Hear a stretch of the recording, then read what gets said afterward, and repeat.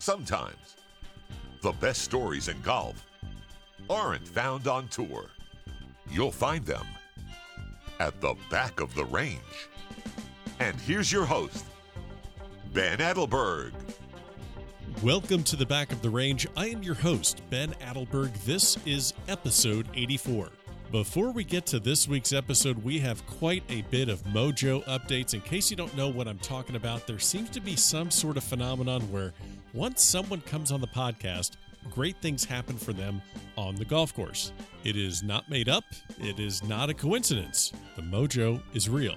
So congrats to Chris Ventura, guest on episode 81. That was just barely a month ago. He's now won twice on the Korn Ferry Tour in the month of July. He will be playing on the PGA Tour next season. Our friend Gene Elliott from episode 27, he is currently over at Royal Lytham in St. Anne's after successfully qualifying again for the Senior British Open. Scott Turner, episode 51, he is the director of the Minor League Golf Tour that actually Chris Ventura played on. Brooks and Chase Koepka have played on this tour. It's based out of South Florida. He got his amateur status back. He won the Palm Beach County Amateur this past weekend. And finally, our friend Geronimo Esteve from episode 61. He has qualified for the U.S. Amateur at Pinehurst, so congrats to Hero. And oh, by the way, a little bit of mojo for your host. Last weekend, I got a hole-in-one at Quail Ridge Country Club, so let's go ahead and celebrate that nonsense a little bit. So if you made a hole-in-one recently, go ahead and tag us on Facebook or Instagram or Twitter. Let me know where you made it. Let me know what club you used, and we'll go ahead and send out some back-of-the-range swag to you. We have towels, we have hats, tees, ball markers. We have all sorts of stuff. So let's hear about your hole-in-one. We'll get some stuff out to you as quickly as possible. Don't forget, keep sharing the podcast on Facebook, Twitter, and Instagram. Our Instagram handle is the Back of the Range Podcast. Reviews are always appreciated in Apple Podcasts. Keep those coming. And again, the central hub of the podcast is thebackoftherange.com. So, without this week's guest, I might not have had the chance to speak to great amateurs like Scott Harvey, Mike McCoy, and Matt Parziale. What do these players all have in common? Well, they are U.S. Mid-Amateur champions. And how does that tie back to this week's guest? Well, not only did he win the first U.S. Mid-Am in 1981, but he also helped organize the tournament with the USGA. He's a three-time Walker Cupper. He is a two-time U.S. captain in 2011 and 2013, and he made the cut in 3 of the 5 Masters that he played in. So let's get started. We're speaking today to one of the legends of amateur golf. I know he's going to hate hearing that, but Jim Holtgrieve from St. Louis, Missouri. Welcome to the Back of the Range, sir. How are you today? Ben, I'm doing just great. We finally got sun here in St. Louis, and so it's got a chance to maybe get out and hit some golf balls for a change. Well, there you go. Yeah, we're getting a lot of heat and a lot of sun down here in South Florida, up in that, I guess, 105 heat index range, which is perfect podcasting weather where you can be inside in the air conditioning. So it works out pretty good for me. You mentioned, we're talking about St. Louis. You spent so much time in the Midwest. How did I mean, there's so much to get to with your story and amateur career, but we got to start at the beginning. How did you get into playing golf? Well, Ben, I got to be honest. My dad started me when I was 4 years old at a place called Sunset Country Club, where ironically I won my first Missouri amateur title. But my dad just got me started. My dad was an 8 handicap. He loved playing the game, and we were at Sunset, so I took a little lesson from Jim Fogarty. How do you take a lesson when you're 4 years old? I'm not sure I really understand that, but he got me hitting some golf balls, and we moved over to a club called Westboro Country Club because my father couldn't afford the assessment when Sunset was going to rebuild their clubhouse, so Okay. We moved over to Westboro Country Club, and that's where I really grew up. It's only a golf course that's got 6,000 yards long, but it had 6 par 3s, and it really helped me become a really good iron player. And I had 2 really good teachers there, Tony Henschel and Phil Hewitt. And I had a lot of great members who, when I was a kid, they'd take me out to play. And so I really got into it. And I played other sport, but when I went to high school, it became that there was no doubt that golf was what I needed to play, and I'm sure glad that I stuck with that. Yeah. Well, when I look at your amateur career and your achievements, a lot of them happened when you got into your 30s and 40s. So, it's not kind of like what you think about today with the world of amateur golf, where you have these 18 or 19-year-old kids winning, the Son of Hannah and the Players and the USAM. You went to the University of Missouri, and then did you play there, or explain to me what happened around the college time or when you got out of college? Well, it's a good story. I get a little emotional about it because it was some tough decisions in my life. But I went to Mizzou. I became a member of Sigma Chi fraternity, and I had a Saturday morning class, which was not good for a freshman. And I had a golf scholarship, and I belonged to a fraternity. And I didn't really drink that much. I mean, I had a beer now and then, but I was not a really good student back in the day. I was a C student, and I just really wanted to do sport. So I just didn't do well at college, and I basically flunked out of Mizzou. I came back to St. Louis, and I went to Merrimack Junior College, where I got a chance to play in the national junior college championships down in Roswell, New Mexico, in I guess that would have been 1969. No, it had to be sooner than that. I'm sorry, it had to be 68. So I did that, but my draft number was 105, and Vietnam was strong. And I didn't want to go to Nam, but I wasn't going to go to Canada either. So I went to my dad. I said, Dad, I'm going to enlist in the Air Force. I'm not a Navy guy, so I'm going to get in the Air Force. And if the Air Force sends me a Nam, I'll go. But chances are that, if I go to Nam, I'll be in somewhat of a secure location. So when I've had the opportunity to be around a lot of veterans, I basically call myself a coward because I just didn't want to get into the patties of Vietnam, because I didn't think I'd ever be able to play golf again. I'd either lose an arm or a leg, or I'd never come back. So, but it was the greatest. To me, it was one of the best decisions I ever made. I spent 4 years in the Air Force, so I served my country, which I'm honored to have done. And I learned an awful lot. I learned about humility. I learned about respect. I learned about doing the right things, I believe. Yeah. And I got a chance to meet a lot of great people. And it was just, and the great story about it is that I filled out if you could go anywhere in the world, where would you want to go after my training? And I said, well, I put down Germany one, because I really wanted to go over to Germany. My family's from there. And I thought that I could travel all over Europe playing golf. And I also wanted to see basically, what took place during World War II over there. So, but the government, as they do, they sent me to Hawaii. Now, why they'd send a golfer to Hawaii, I'm not sure. But I got there, and I basically played golf every day. Met the 3-star general who was in charge of Pacific Air Forces. I won the club championship at Hickam Air Force Base, but I lost $25 to him. And so I got a chance to play a lot. And that's where I basically had made a decision that I had won a big tournament. I won the Army Open, which was a tournament for all amateurs and professionals on the Hawaiian Islands. And I won it. So I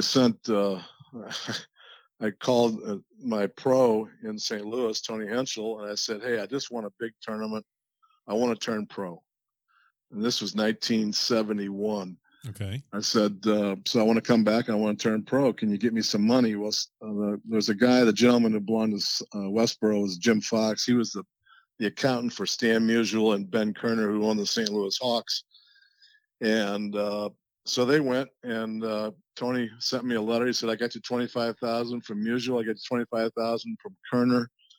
But he said, you've never won a tournament here in St. Louis. You've won a junior tournament, but you've never really done anything. And I suggest you come back to St. Louis and prove yourself first. And so that's the second best decision I ever made in my life, because I said no. I came back and went to work for my dad. And and kind of the rest is history. Yeah. Well, and, in 1971, the winners on tour, they're only picking up like 30,000, 40,000 per event. So it's not like it's the big money grab that it is today Right. for kids that are turning pro and giving it a shot. And we'll kind of get to that topic a little bit later. So you decide to stay amateur, you come back after serving your country. And I guess what I want to ask you is, you can play around St. Louis, you played locally, then you start getting into the national tournaments. Can you maybe speak to or the importance of momentum or confidence in your game? When did it first start to attach in your mind that, hey, I can really play, and then it kind of got you over the hump to be able to play on the national scene? Well, in 1977, there's a tournament here in St. Louis called the St. Louis District Golf Tournament, which is all the private clubs. And there was so in St. Louis, Missouri, we had a gentleman named Jimmy Jackson, we had Bob Cochran, and we had a gentleman called Jim Tom Blair. And these three gentlemen were very, very good players. Jim Jackson did play in the Walker Cup team in 1953 and 5, I believe. And they won several tournaments. They played in several national tournaments, and they kind of took me underneath their wing, particularly Jimmy Jackson, and taught me a lot. So in this tournament called the St. Louis District at Glen Echo Country Club in 77, I won it. And it was a match play. You qualify, about 100-something guys qualify for the low 32 spots, and you play match play. And so I won it. And I go, well, pretty good. Maybe that's good. So the next spring, I tried to qualify for the U.S. Open, and I made it. I made it through local and sectional qualifying. And the Open was at Cherry Hills, 1978. And I made the cut. I shot 79 the first day, which I was looking at the leaderboard after number 12, and my name, I teed off kind of early, but my name was kind of on the board. Right. I said, that can't be. I'm a steel salesman. And so I bogeyed 13, 14, 15, 16, double bogeyed 17, bogeyed 18 to shoot 79. I go, but I came back the next day, shot 71 and made the cut. And I go, really? You made the cut in the U.S. Open? And there was one gentleman that I wanted to beat, and that was Mr. Arnold Palmer. And he shot 151 or 2, I believe. And I go, really? You beat Arnold Palmer? So I came back to St. Louis. The next week was the Missouri Amateur Championship at Sunset, 1978. And I won that. And I thought, well, now, maybe you can play, but we got to take it to even though the Open was a national level, I said, we got to take it to a national amateur level. And I went and played in the Western and played well, and then qualified for the U.S. Amateur. And at 79, I made the Walker Cup team after playing in some national events and doing well in the amateur. And after that, the rest was history, because then you got invited to the Masters. Sure. And so it took off from there. Yeah, you were off to the races. And then what I just find so fascinating is that, this run you're on is between the ages of 32 and 37. So you're mentioning the USAM, you're mentioning the Western. You're playing against a bunch of kids at the time, aren't you? Well, you know what? I got to say this, Ben, because not really. I mean, yeah, we were, but back in that day, it was Sigel, it was Bob Lewis, it was Marty West, it was Downing Gray, it was all those kind of older guys. The young guys, it's completely different today. I'm glad you're bringing this up. It's all a bunch of young people today versus the mid-am. So it was nothing like my competition. I didn't worry about an 18-year-old Jordan Spieth. I was worried about Jay Sigel and Marty West and those guys. Those were my competitors. Okay, so explain to me why. Is it because the talent level at that age wasn't as strong as it is now, or is it because they were more focused on playing their college and then skipping this and just going pro immediately? Can you maybe explain why? Well, I think both. I mean, I think that the fact that a lot of kids, I mean, back when I made Walker Cup, and I probably, as I've said before, I probably shouldn't have made that 79 team because O'Mara, Cook, and Clampett were obviously very, very good players. But the NC2A championship was the same time as the Walker Cup. That's why they kind of like the USGA moved the Walker Cup from May to September, not to have that conflict anymore. Right. But those three guys said, "Hey, we're gonna play for our college in the NC2A," and they deferred on Walker Cup. So I think that's the only reason I got in the '79 Walker Cup. So were there some young players like those guys? Sure, there were, but I don't think there was certainly the number like there is today. Okay. And I really think that the game today, the way these young men and women are being taught to play the game and the equipment that they have, I'll probably get in trouble saying this. I think the game is somewhat easier to get to learn how to become a really good player. And one of the things that I was talking to a couple of teachers about, why are these kids so much better today than when I was there, when I was a kid? And they all said because of the use of video. Video really can teach somebody how to play a game. You see all the great teachers around the country, they're all using video to try to teach somebody how to play golf. And so that wasn't around back, in my day. And I really just, sure, there were some young players, but my guys, the guys I worried about were the guys that I had known and who had been so successful around the country playing amateur golf. Regardless of how you got in and how you get on that Walker Cup team, you played on 3 consecutive Walker Cup teams, all winning teams. The experience of you went from Muirfield in '79 to Cypress Point in '81, and then back across to Hoylake, Royal Liverpool, where actually the Walker Cup is this year. So right. great experience there. And then you got to be a captain in 11 and 13. We'll get to that. I guess the other thing I wanted, we always try and share little tips and tricks with the people listening, and I try to take something from my guest's game and let them impart it on people listening. You were pretty well known for your long iron play, specifically your use of the 1-iron. How did you get a 1-iron in your bag? I know it was more prevalent back in maybe the 70s and 80s. That was more of a weapon, and it's kind of coming back now. Everyone seems to have a driving iron. So when did you put a 1-iron in your bag, and maybe what is something that helped you be successful with that club? Growing up in Westboro with 6 par 3s, I was a good iron player. And I said, so in my wood play, back in the day, you wouldn't know, Ben, but they had persimmon woods. Oh, I know about persimmon woods and wound balls. Oh, yeah. Okay, just want to make sure we were on the same page. Oh, yeah, I know where you're at.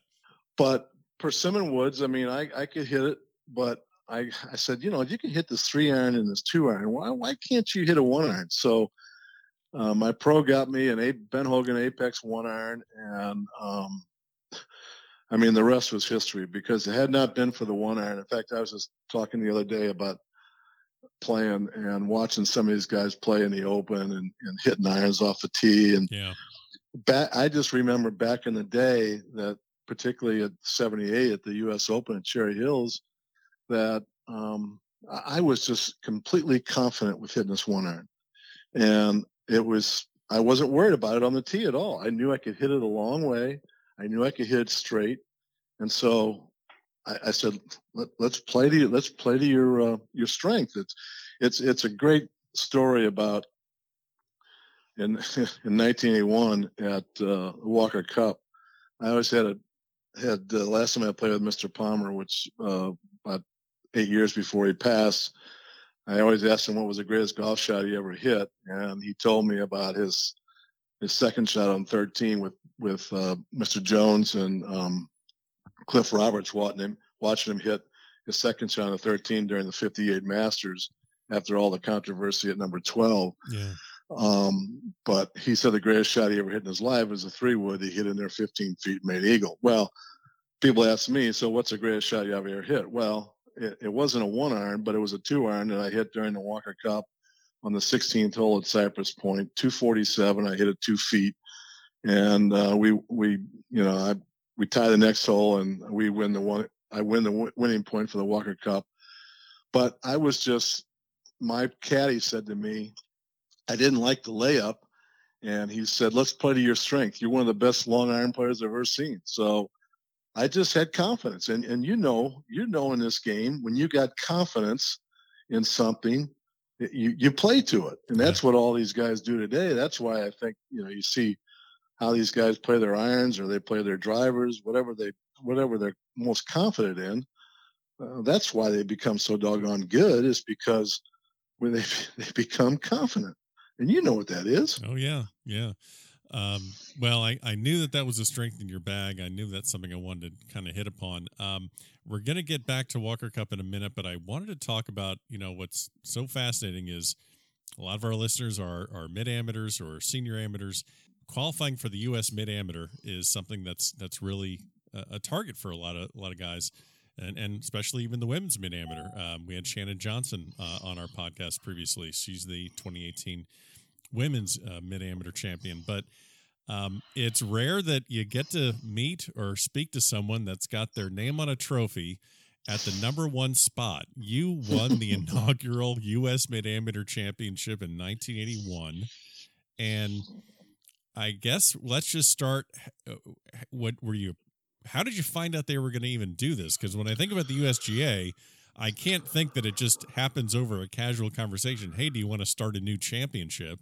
I'm thinking there's got to be committee upon committee. How did the U.S. Mid-Amateur start? Well, it's a great story, and you talk about all the committees that get involved in these things, and I would tell you that this was a lot quicker. Okay. And so in 1980, my first Masters, the Masters has an amateur dinner, and Jay Silva's there, Marty West is there. I think Bobby Lewis was there. And we were sitting at dinner, and I was sitting next to Jim Gabriels, who was on the executive committee, USGA. And it turned out that he was my captain in 81 for Walker Cup. Okay. But we got talking, and he said, "Jim, we're the USGA. We're thinking about trying to have a new championship for the working man, for the man that's got a family, that's got a job, and can't get out and go travel around the country and do all these things that the young guys are doing at the amateur. What do you think about it?" And I said, "Jim," I said, "you got to be kidding me. That would be wonderful. I mean, that's what I do. I work. I got a child, and so it's hard for me to get to go, try to compete against those guys trying to win the U.S. Amateur. And obviously, I still want to have a chance to try to play Walker Cup or the World Team. So absolutely." He said, "Well, would you still play in the U.S. Amateur?" And I said, "Well, absolutely. Everybody wants to win the national championship. So yes, I will continue to try to qualify for the U.S. Amateur, because I'd love to win that trophy as well." Sure. So with that, he asked Sigel and Marty West and Louis, they asked them the same thing, and they all said the same, absolutely, and that they would both they would absolutely play in both championships and try to win both of them. So he took that. He said, "Well, I'm going to take this back to the other guys on the executive committee. This is really positive." He said, "What about, do you think you could maybe try to help get involved and maybe get on the committee for this thing and maybe get us a golf course?" And I said, "Well, what about Bellerive? We had the 1965 Open." I said, it's a great place in October. And what if we try to do that?" He said, "Well, go try to do that." Well, I went back, and I'm a member there now. I was not a member there then. I talked to some of my golfing friends there, and they said, "Yes, let's do that." Wow. And so within a year, so because that was in April, so in 81 we did. So I guess it was a year and a half. Sure. That we were able to get the first Mid-Am scheduled at Bellerive, and it was kind of ironic for me. because I was so concerned, since I guess it not that my name was on it, but that I was involved in it. So I wanted to make sure that all my friends, I think we had 1,500 entries, and we had 156 show up. It's now much bigger, but so I was always concerned about making sure that those guys were taken care of and everybody was happy. So I always was trying to, make sure. I talked to Sigler. Is everything okay? I talked to some other people. George Zanger got mad because we closed the range at 6 o'clock. He wanted to hit balls after 6 o'clock at night. So he chewed me out a little bit, but so I was always just kind of thinking about them versus my own competitive rounds and what so forth. So, and then when I got into the semifinals against Hausen, I go, hey, you got a chance to might want to win your first national championship. And so when I played Bob Lewis, it was just it was historic, and I just it was really an emotional night when after I won, because everything had gone so well, and I think the USGA was happy. Obviously, it was my first national championship and my only one. And I think everybody had a great time. And I think we had just launched a really good championship that was going to help the working guys in this country. Yeah. And, just to kind of add to that, you mentioned you actually had 1,638 entries in 81.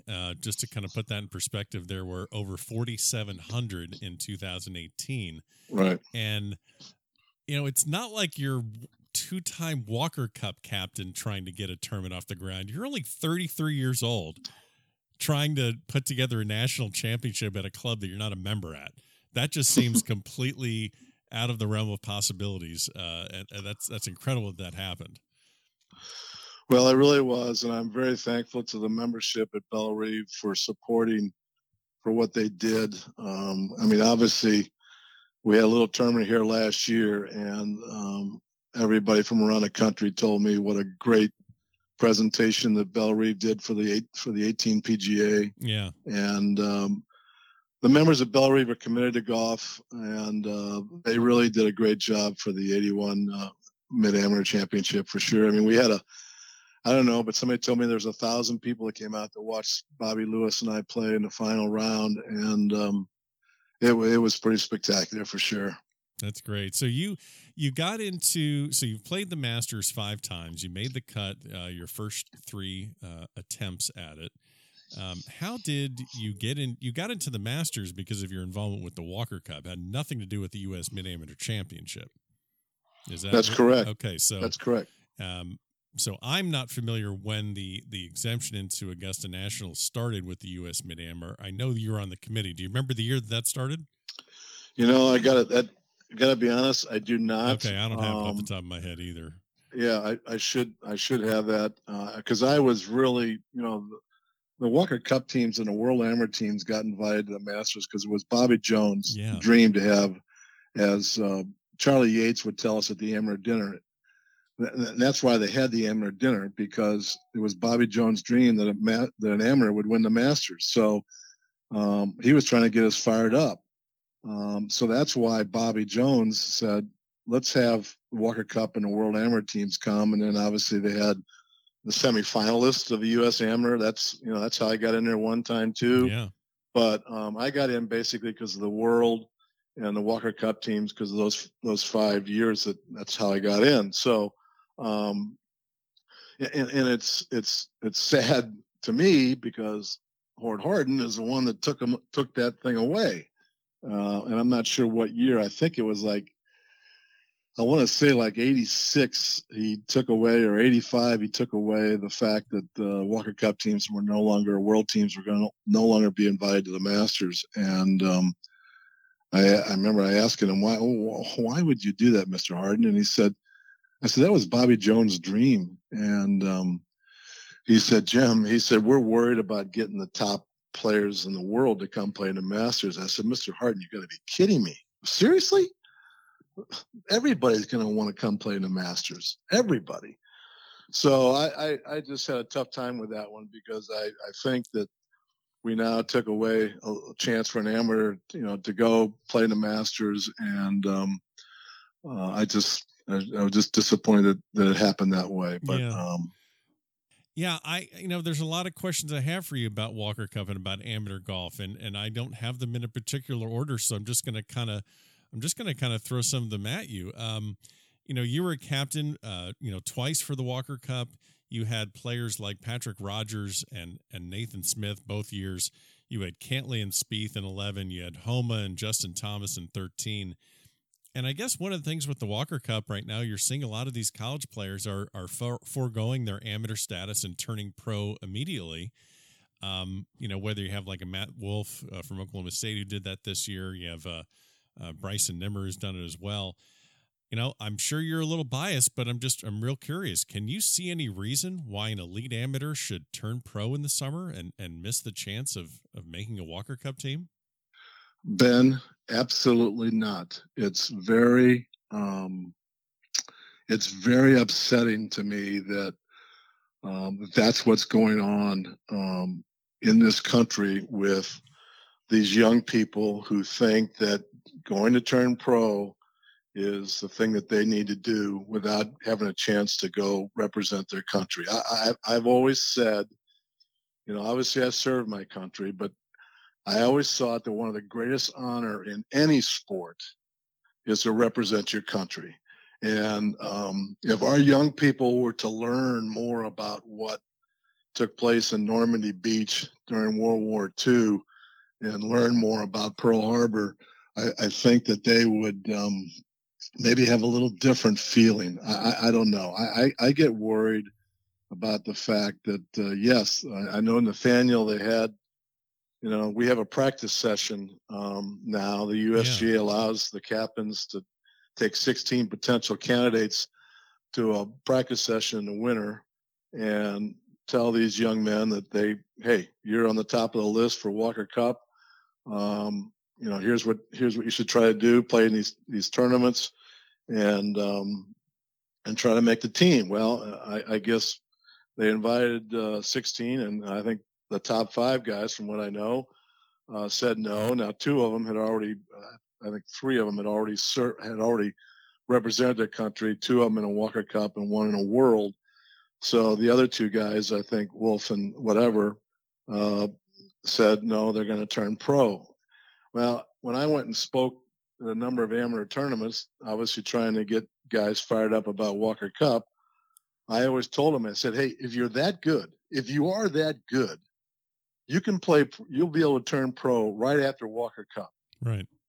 But you should, if you got a chance to represent your country, that is your responsibility to do that. And unfortunately, I think, everybody sees what the success that Jordan had and Justin and some of the young guys, obviously, Patrick Reed. They see some of the success. I think some of these parents today are a little bit in a different camp because it's all about the money. So that to me is sad.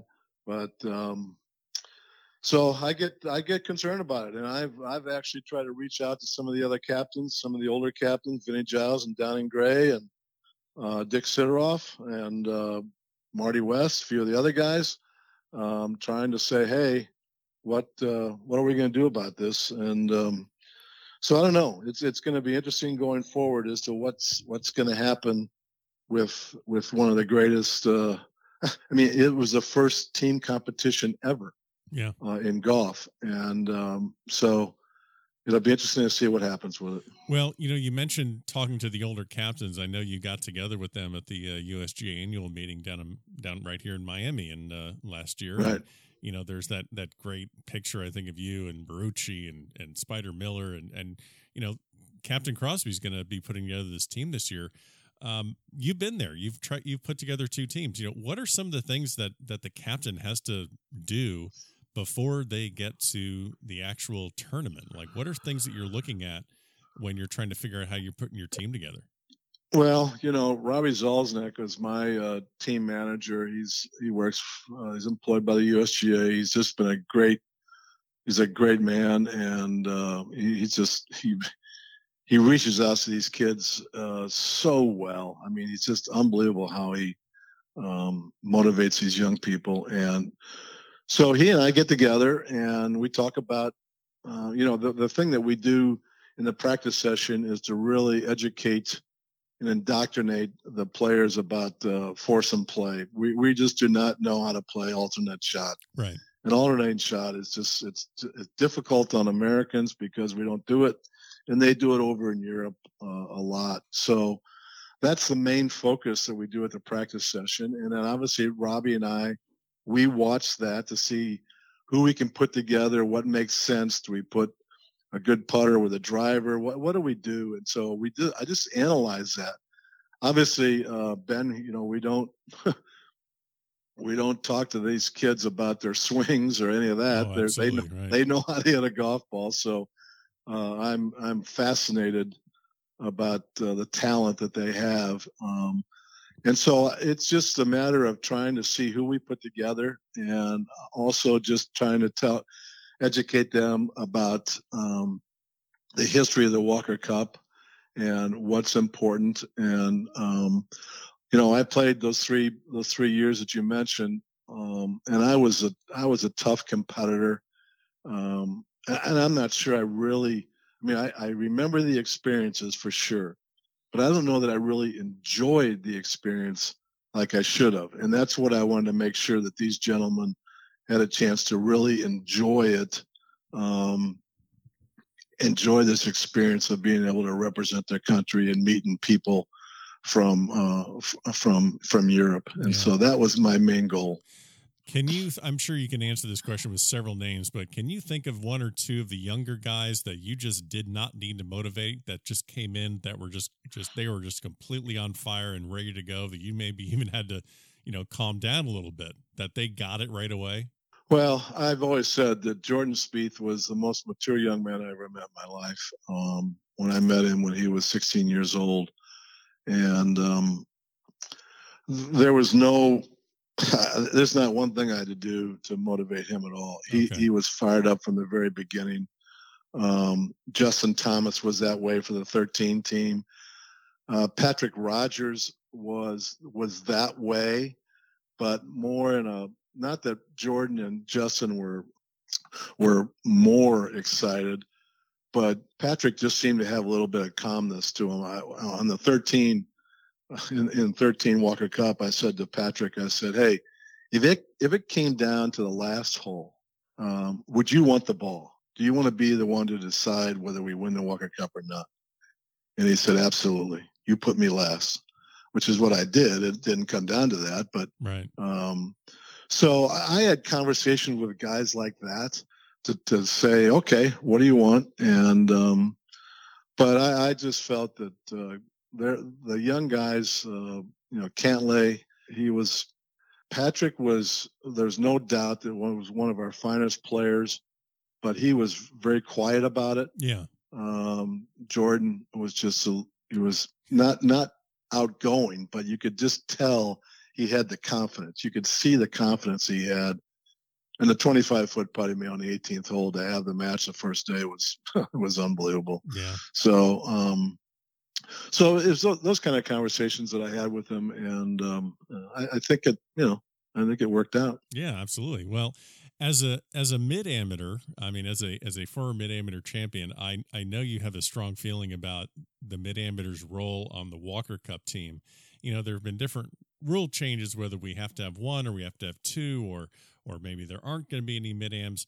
I guess one thing that I'm curious about is, can you see a time where the captain of the Walker Cup team is a mid-am, maybe in their 40s, someone that's still competitive on the national circuit, that can relate more maybe to college kids and can get in their head about how important it is to stay an amateur and compete on that team? And, obviously I'm thinking about, the first name that comes to mind is Nathan Smith. Right. Similar to what they do now with the Ryder Cup and the President's Cup, where, Tiger's going to captain the President's Cup this year, which, he may be a playing captain, and, Stricker is going to be on the Ryder Cup captain. He's not too far removed. So I mean, do you see a chance that we get more of a mid-am contingency either in the captaincy or on the team? Well, Ben, here's the story. So that, so when in 2011, when Nathan Smith finished on the 18th hole at Royal Aberdeen, I walked up to him and I said, "Hey, I haven't gotten the captaincy for 13 yet, but I think I'm going to be okay. So I'm going to see you, right? You're going to be there." He said, "No, I'm done." I said, "Come on, Nathan, what are you talking about?" He said, "Jim, you know the deal. I've got a job. I'm married. I got responsibility. I can't keep up with these young people traveling all over the country playing these tournaments. I can't do it." Well, that really hit me the wrong way, because what George Herbert Walker started back in 1918, obviously the very first official Walker Cup was 1922, but what he started in 1918 was to build, to bring two continents back together after World War I. And he went to the RNA back in the day, and they laughed at him. Said, "You got to be kidding me. You want to have a competition between the United States and Great Britain and Ireland? We started golf over here."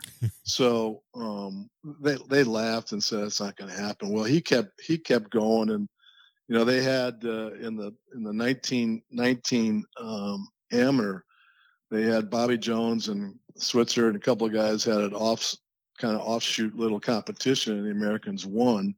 And so the RNA said, "Bring it on." So George Herbert Walker said, "Perfect. We're going to have this competition because we're going to get our people we'll use the game of golf to bring two continents back together." So when Nathan told me that, I said, "That's not right." I went to Tom O'Toole, obviously was president. Well, he wasn't president then, but he was on the championship committee. Tom O'Toole, I think I'm the one that kind of started him in golf, and he caddied for me in my last two Masters. He caddied for me in my Open. He caddied for me when I won the the Mid-Amateur Championship. So I went to him and to Mike Davis, and I said, "Hey, George Herbert Walker, it's all about relationships. This is not, everybody wants to win, but Sure. that's not the purpose of the Walker Cup. Everybody wants to win. I understand that. I mean, I got into conversations with Shackelford and Maselli and all these crazy media people. Anyway, so talking about what really is important of the Walker Cup. And so I said, "Gentlemen," to Davis and O'Toole, I said, "We got to do something about putting a mid-am on the team. I mean, at least one. I'd like two, but can we do that?" Well, they came back to me and said, "Be careful what you wish for, because we're going to give you two for the 13 team." I said, "Perfect." Well, and then you can't believe, Ben, the notes and emails and texts I got from a lot of, like Kevin and a lot of guys from around the country that said, "Thank you. You've given us a chance to play on a Walker Cup team." Yeah. And so they had a chance. And obviously Nathan Smith and Todd White made it. They worked hard to get it. They beat out some great mid-ams. There's no doubt about it. And ironically, Todd White won the 13th point and Nathan Smith won the 14th point. I mean, is it any more clear than that? Yeah. So, so I'm all focused on trying to get a mid-am, at least get it for sure one, two. I think the USGA, I've talked to Bodenheimer about this.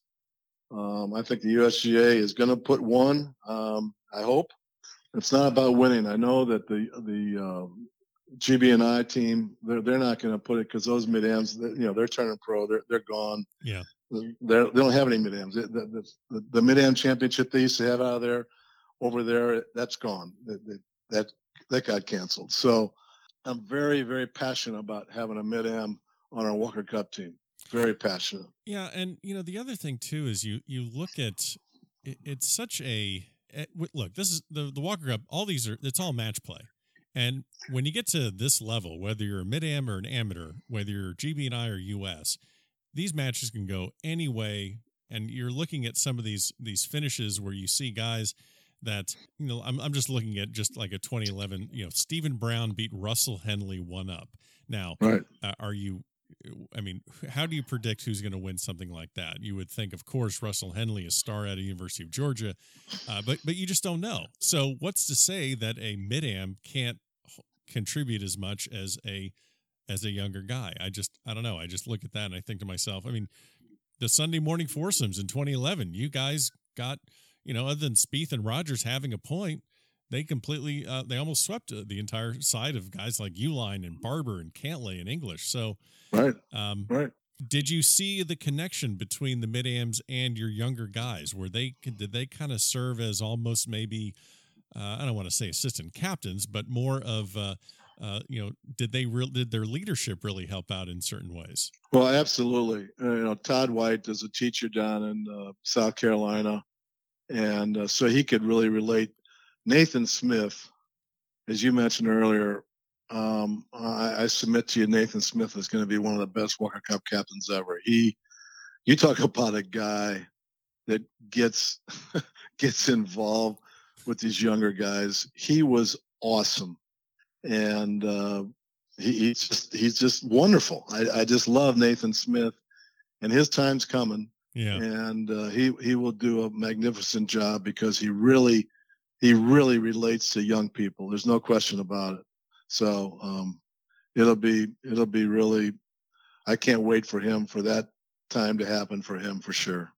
I love team play, love amateur golf, so naturally that's why I kind of have my my interest in the Walker Cup. Right now the selection process, they have it's very interesting.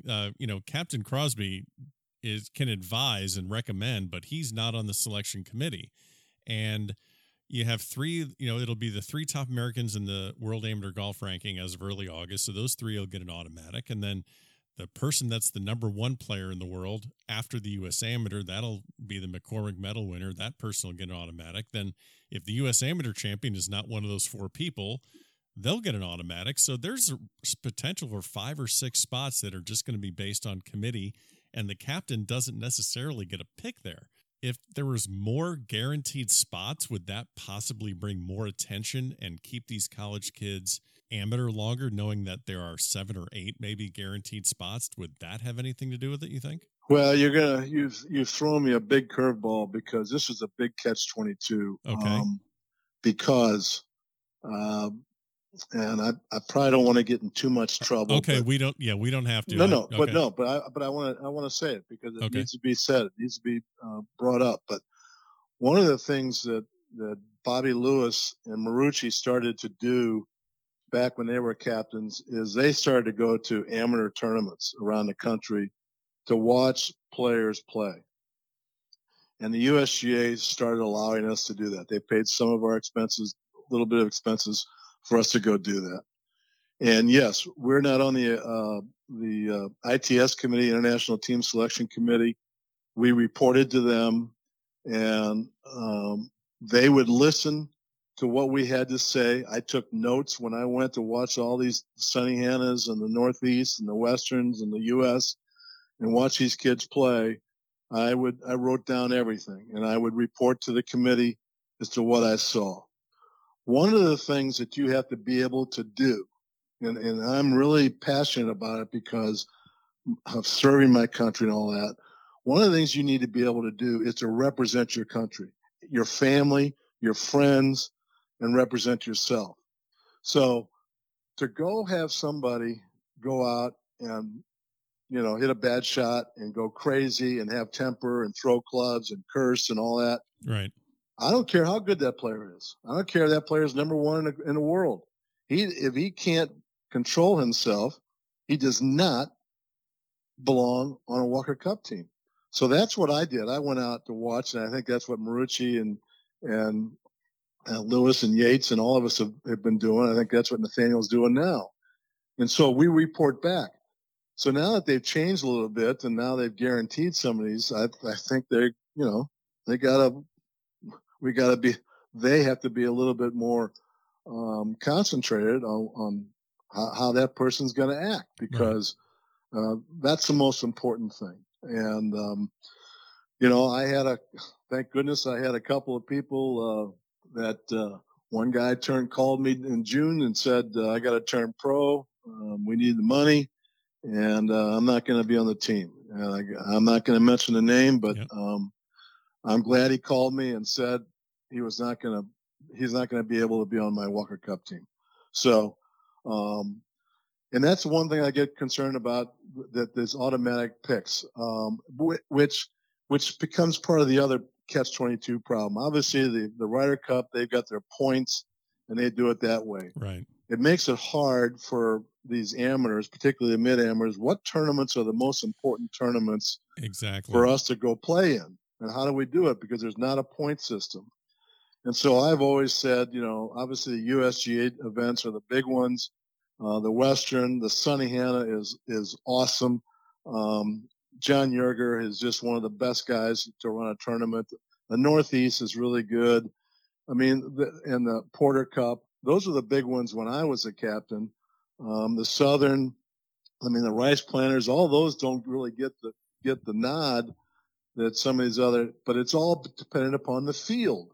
That's the key, is how good is the field that's playing? Are those guys playing against the best players, or are they just playing against a couple of good players? So that becomes kind of the stalemate, and how do we really go forward with picking Walker Cup players? And it's something the USGA has got to work on. And I think Bodenheimer, he's been around it. So hopefully they'll put together a good system that can go forward, and we can get the best team that's possible with the best guys possible. Yeah. For sure. And, the thing that I kind of been listening to and picking up is I'd like to see, and I think you'd like to see it as well, amateur golf return a little bit to how it was when you were at the national level in the late 70s and early 80s. I think back to Stuart Hagestad. He was a guest on the podcast. He's won the U.S. Mid-Am in 2016, and I just remember the big attention on him after making the cut at the Masters is everyone's asking him when he's going to turn pro and when he's going to do this, and you got to turn pro. And it was almost like we can't revel in the achievement of what he just did. He wants to stay an amateur. And then we question his motivation. Like, well, why would you stay amateur? There's nothing for you to do there. And he has a great argument. He's like, no, I'd like to have a more rounded and substantial life. I just don't want to play golf all the time. How do we get more people in their 30s and 40s to compete and play tournaments and not just play golf on the weekend and knocking around with their buddies and say they're a golfer? Well, and I got to be honest, when we put two on the team, everybody was excited. Yeah. I think, Ben, I just hope that we can, I don't know, I hope common sense can come back to this thing. And I hope that we can get our guys, our mid-am guys, they got one chance that they can go play for their country. Can they go do that? I know some guys are still trying to do it. I know some guys are still trying to go and play in these tournaments, and with the idea that they would make a Walker Cup team. And I know it would be hard. I mean, I can't imagine if I was, Stuart and Scott Harvey's and Nathan Smith's age right now, for me being able to do it, I wouldn't be able to do it. I was so fortunate with the timing of my life to be able to do it. There's no doubt. I would never have made a Walker Cup team today if I was Hagestad. I mean, those guys. I would have never made that. I would have never made a Walker Cup team. Wow.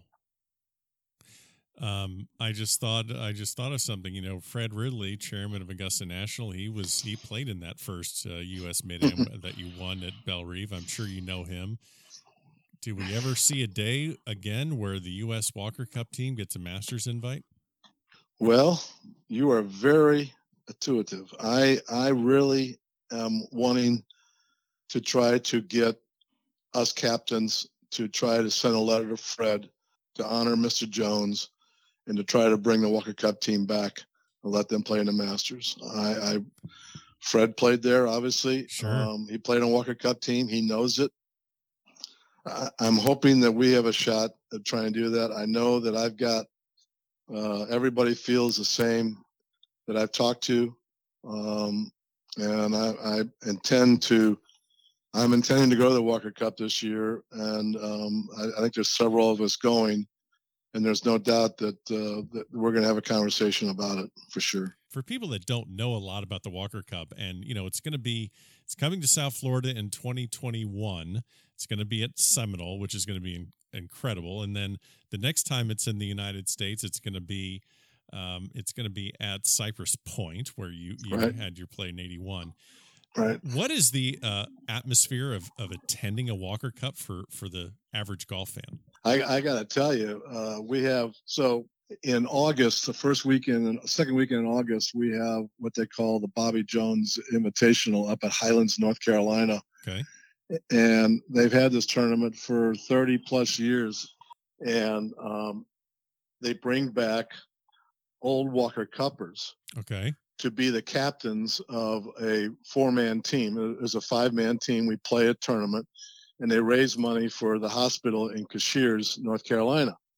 And the old guys come back. I mean, we have Laban Harris come back. We have Downing Gray comes back. I mean, and I'm kind of getting involved in it because I've been going for the last several years. And Ann Bailey, who is a co-chair, and her husband, Tom Bailey, they are really passionate about it. And they came to the Walker Cup in 2017 at LA Country Club. Yeah. And they could not believe the experience that they had. They just couldn't say enough about it. And they're going to go to, I think they're going to go to England to see the Walker Cup this year, because they said you get to walk right there behind the players. I mean, you're inside the ropes. Inside the ropes. Now over there, I will tell you, when I played over there, the fans were huge. I mean, there was 25,000 people watching the Walker Cup. Here in the United States, it's a lot less. So that's why they let the people with no ropes. You can walk down the fairway with these guys. So you really get a chance to really see firsthand how it's going, particularly here in the United States. Over there, it's a little tougher. I'll be anxious to see this year what it looks like and how many people there are, and whether they'll be able to walk inside the ropes or there'll be ropes or whatever. But it's one of the greatest experiences. You got to go to the opening ceremony on Friday afternoon, because to see the flag ceremony, and then Saturday morning to watch the play, Saturday and Sunday. It's incredible because you're right there with them. It's right there. Yeah. Well, we're going to wrap the episode up, but I got to ask you a fun one. You've played Augusta National. You've played Pine Valley, Cypress Point. Is there anything on your list, a golf trip or anything on your list that you want to still do? Any place you want to still play? Well, we're all degenerate golfers. I'm not a Walker Cup captain, but I'm a degenerate just like you. Where do you want to go play? What's next? Well, you know where I've never been? I've never been to Ireland. Really? And I want to go to Ireland. I've never been there. I've been to Scotland, but I've never been to Ireland, and I'm trying to get my boys. We were going to try to go this year. So we're going to try to do it next year, because I'll be 72. And if you can't go walk and play Ireland, then you haven't experienced golf, as far as I'm concerned. So 100%. I've got to get to Ireland. Jim, this has been just a real treat. It's been spectacular getting your insight on amateur golf and kind of reliving some of the history of the Walker Cup and the Masters. And just, I think the one thing that really shines through with this episode is how much you love your country. And that's fantastic just to hear you sharing all these stories. So I wish you the best. Go to Ireland as soon as possible, and hopefully we can do this again sometime soon. And hopefully I'll see you at the Walker Cup this year. Well, Ben, let me just say thank you for what you do, because obviously you love the game and you're promoting the game, and we need more people like you to do this. So thank you for what you do, and I've certainly enjoyed this very, very much. What an episode. What a conversation. Thanks so much to Jim Holtgrieve for joining us this week here at the Back of the Range. Really appreciate his candor, his transparency, and a lot of the great stories that he shared. We will be back next week for another episode here at the Back of the Range. Make sure that you're following us on Instagram at the Back of the Range Podcast.